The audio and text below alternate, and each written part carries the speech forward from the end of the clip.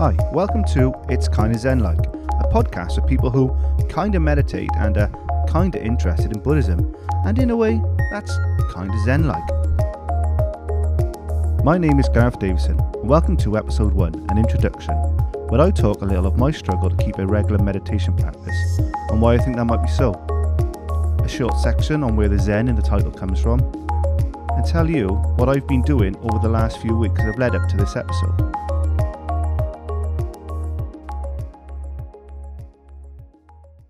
So, I've been interested in Buddhism and mindfulness on and off now for a little over 12 years. During that time, I haven't maintained a regular meditative practice, and I imagine, just from the conversations I've had over the years with like-minded people, this on and off kind of meditative practice is fairly normal. We have a hectic few days, we don't allow the time to meditate, and before you know it, it's been a couple of weeks since we last meditated, and hey, presto, we'll start again tomorrow. But that tomorrow never turns into tomorrow, and so on and so on. Then maybe one day you're having a sort out of the bookshelves, or where you keep your, some of your books on Buddhism and mindfulness, and today becomes that tomorrow you've been waiting for, and before long you've managed a decent couple of weeks on a decent run of mindfulness practice, along with some regular dipping in and out of those books that help keep you on track. Before you know it though, that tomorrow comes back and you're back in that cycle again. I start again tomorrow. Why do we do that though? We know the benefits are tangible, and we know when we do have a meditative practice going, we're just that bit better at the struggles that life throws at us. We're also that bit happier. So why stop again? I think I may know why. Consider this. Whenever you've started a new hobby in the past, or another hobby you've had for some time, the chances are you have built some kind of social network around that hobby. Whether it be a partner you go with, or whether it's a wider group you belong to, some of the appeal of that hobby and the reason why you look forward to going back may not be the hobby itself, but it's more about the social aspect of it. However, with our interest in Buddhism, meditation and mindfulness, the experiences I've had and others have spoke about is that the social aspect is either lacking or more often unrelatable to our sort of average lives. I'll give you a couple of examples of this that I imagine most people will likely be familiar with. So recently I joined a Buddhist group, a sort of like a monastery in fact, but not so much because I want to join a monastery, just my local group. I wanted to learn a bit more about meditation and Buddhism philosophy. However, when you join, there isn't much speaking between the groups of people because of the quiet monastery setting, and when things begin, you spend your time listening to chanting and prayers in a language you have no comprehension of. Maybe there is no chanting and prayers, however, there are talks about reincarnation and meditative practice that help us achieve good reincarnations. There may be talk of brainwaves and chakras and magical properties, or it might simply be down to the kind of language being used, where the mindfulness coach is using Sanskrit or Pali, words that just add confusion. Now, I'm not saying there's anything wrong with any of these groups, or that anyone shouldn't go to those groups, only that these are often common barriers in why some people struggle to build a sense of community around this interest. So hopefully this podcast will help with that aspect, that kind of social side of it, the shared experience we can be, all familiar with. I'm sure at first it will seem a little sparse, but in time, maybe we could have phone calls via Zoom or Facebook page, whichever.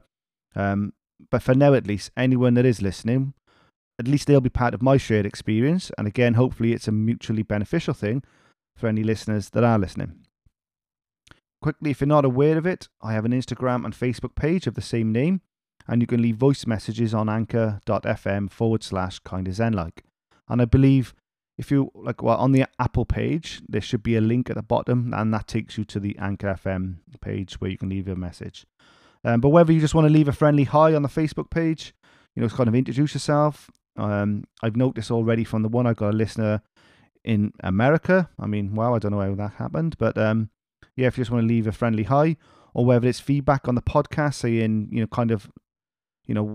elements I can improve. I imagine this sounds a little scripty, but hopefully in time, I can work on that. And any mistakes, in the in the descriptions or any different ways that you find helpful. Yeah, so if you just leave any feedback on there, that'll help towards this sense of community of sorts. So then, this name, the Zen name, I'm going to go into a little bit about that now. So, I'm kind of into Buddhism. So, at points I will likely talk about some aspects of some of the philosophy at some points during this project, but hopefully it won't appear preachy and be in the manner this podcast series is about, namely just sharing ideas we find interesting. And, these things are relevant to the experience of the average Joe living in the average life.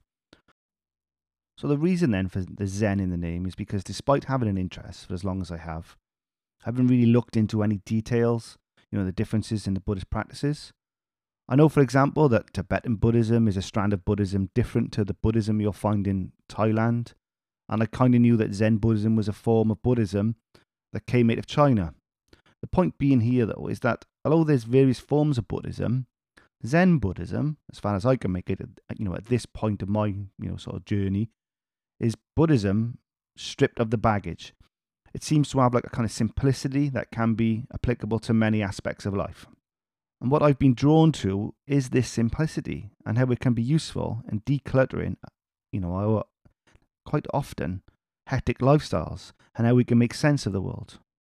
If you follow my Instagram page, Kinda Zen like, hint hint by the way, you'll see quotes that I tend to post there, and often simple verses. And looking back to those early years when I was discovering my interest in this subject, I bought a small, very fancy copy of what is called the Dhammapada.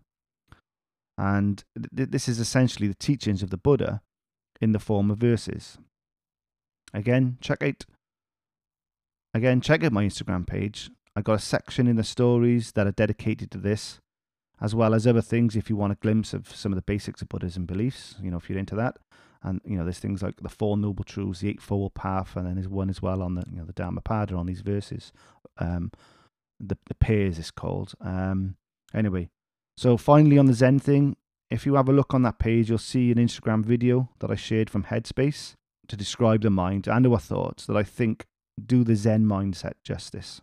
I won't go into that now. I'll leave you, look at that at your own time. So anyway, have a look.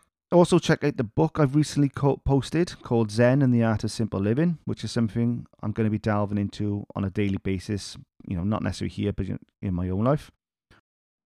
So moving on then, and onto the side of the podcast, which is about, my, sharing with you my journey through Buddhism and meditation, so to speak, or what experience of learning about this and trying to build a stronger practice. Before I go into that, noise cancelling headphones, I say it from the beginning. I've been using these with my guided meditation app, which I'm using Headspace. And I'm mainly using this for the fact that with my uni account on Spotify, I have this app for free, or part of the deal, which essentially on a cost-wise is free. So I'm not endorsing it in the sense of, I think this is the best one. As it stands at the moment, I tried Calm years ago, but Headspace is what I've been using because of my uni access. So anyway, I was going to say, I don't think these are necessary, but if you can afford them and if you've got to pay, pop them out, and they do help, more so I think if you live in a noisy area, or even if you're just starting out, or you're like me, you've flicked it in and out and you fall into practice, well worth it. Like in my house, the kids are in and out all the time. And with the weather lately, they've been in more than out, and with that comes playing Fortnite and all the jibber jabbering away on Fortnite with their mates. I live near a main trunk road. It's not super busy, but it's busy enough that on a nicer day, or whether you've got the windows open, you have this noise of lorries can go past, and like I say, it's not a major distraction, but these things do help. Also, my dog, he's a little Boston Terrier, and he makes every noise under the sun all day long. Whether that's him troughing around looking for food constantly despite being just fed a meal that's twice the size of his body. He's farting, he's scratching his feet around, he drags his legs and makes a scratchy noise all around. So in my house, there's a lot of sort of background noise constantly in the house unless the kids are out. and the dog is asleep in another room, in another universe where they can't hear him snoring. So again, I don't think these are super essential. People, did it without these before, but if you do have them, they're really good. But then also on the flip side of that, although I think these are useful, having the silence in my mind, or I should say having the silence, but what I've also found is because it's just total silence and, zero distractions, you can find yourself more susceptible to wandering off in your thoughts. But either way, worthwhile investment, especially, if you're just starting out or restarting, as that can be a bit of a barrier, background noise. So anyway, as I mentioned, the Headspace, like I said, it's not the only one. I've used Calm. I'm not, endorsing it. I got a friend of mine, I believe he's something to do with this new app called Sam10. I don't know whether this is better than any of those really, but it is working for me. They are offering a deal at the moment. I think even if you're unemployed, you get it for free. So might be worth looking into. Again, you don't just have to look at, Headspace. Like I said, there's Calm, there's Sam10, I'm sure there's others. But anyway, back to Headspace, and the reason the app is on my phone, like I say, is to do with uni. And I got a feeling I probably will continue using it because the investment I've put into it. But the stages where I'm at, I'm on this like pro level, stage 2. I don't think it's pro, but in each stage there's 10 exercises. And I've also started their focus course. And in this, instead of just focusing on your breath, which is like your normal mindfulness, and maybe where it begins, they bring this visualization process to the meditation. So anybody that hasn't started one of these before or done a focus type meditation, with a Headspace one, you start off like you would with any mindfulness exercise, where you you check in and you're feeling the body, your deep breaths, you get in the frame of mind, I guess. But then you visualize an object. And in the case of the Headspace app, with their focus exercise, it's a ball of light. It's not you're not asked to describe anything specific, but one thing they do say, don't think of an intense ball of light. Don't focus really on what the light looks like. It's just a dim ball, which you visualize in different areas of the body. However, as you place this object through the body, you sort of visualize it in your lower abdomen, and then you move it, to your sternum. You're supposed to visualize on the moving that takes from moving it from one place to the next, and this is described as as the flow, and that's part of the meditation, is this meditation on flow as well as focus. And in the past, I have done a focus type meditation as I remembered it, and it was just slightly different. And there was the ball in an area below your belly button, and then this exercise, you had to visualize this ball in a stationary position, unlike the other one where it moves around. But within each in breath, you would effectively, you're expanding this ball over time. As I remember, I think this might have been like focus and maybe compassion meditation, maybe, because the idea is this light, it gets bigger and bigger and bigger. You're visualizing it covers the room, and then eventually it goes on and on and on. And this light is a warm light, is a healing light. So you're always in this frame of mind of, you want to make the world a better place, but you have still got to focus on this ball of light. And then, so returning to such an exercise in meditation, for me, is shown that it's something that does get better with regular practice. As I remember feeling really comfortable with the previous exercise, that one I was on a bit with the ball, that's some years ago now, and something I'm struggling with right now to maintain that focus of the ball now today as I'm doing this meditation. And although it's starting to feel easier, which proves the point really of maintaining practice of these exercises in the mind. So the longer you're doing these exercises, the more regularly you're doing them, the easier these processes become. So one last thing, I've been considering maybe starting a meditation journal, and that's just to note any differences and changes that I begin to notice. There were 2 examples recently I have felt worth noting down and sharing here. One, when I meditate, when I'm tired, and I mean, ready for bed tired, my mind wanders into a more dreamlike sort of experience when I'm meditating late at night. And when I say that, I mean, when your mind wanders while you're meditating, it's just like, you're just losing your train of thought. But while I'm tired and ready for bed, that loss of train of thought feels more like, like a kind of a dream. I don't feel like that I'm awake and just, a wandering mind. I feel like I'm actually dreaming. And I don't find that very helpful. The meditation is, you feel like almost a little bit of a waste of time. Although saying that, I think if you normally meditate 15, 20 minutes, half an hour, what have you, if you do find that you don't want to miss that day, you want to maintain this daily thing and have not fallen into, I'll just do it tomorrow, is just meditate for 5 minutes. I mean, I found that, after 5-10 minutes of meditating, that's when that starts to happen. So at least if I do it just for 5 minutes, at least I have done something rather than nothing. So, yeah, I felt that was worthwhile noting down for myself at least, and maybe, somebody else might find that useful. And secondly, we've had some warm weather recently, and during that time, I was meditating at the garden, and on one occasion, I allowed myself to be caught in the rain. And when I first felt the drops hit me, I wondered whether I should stay.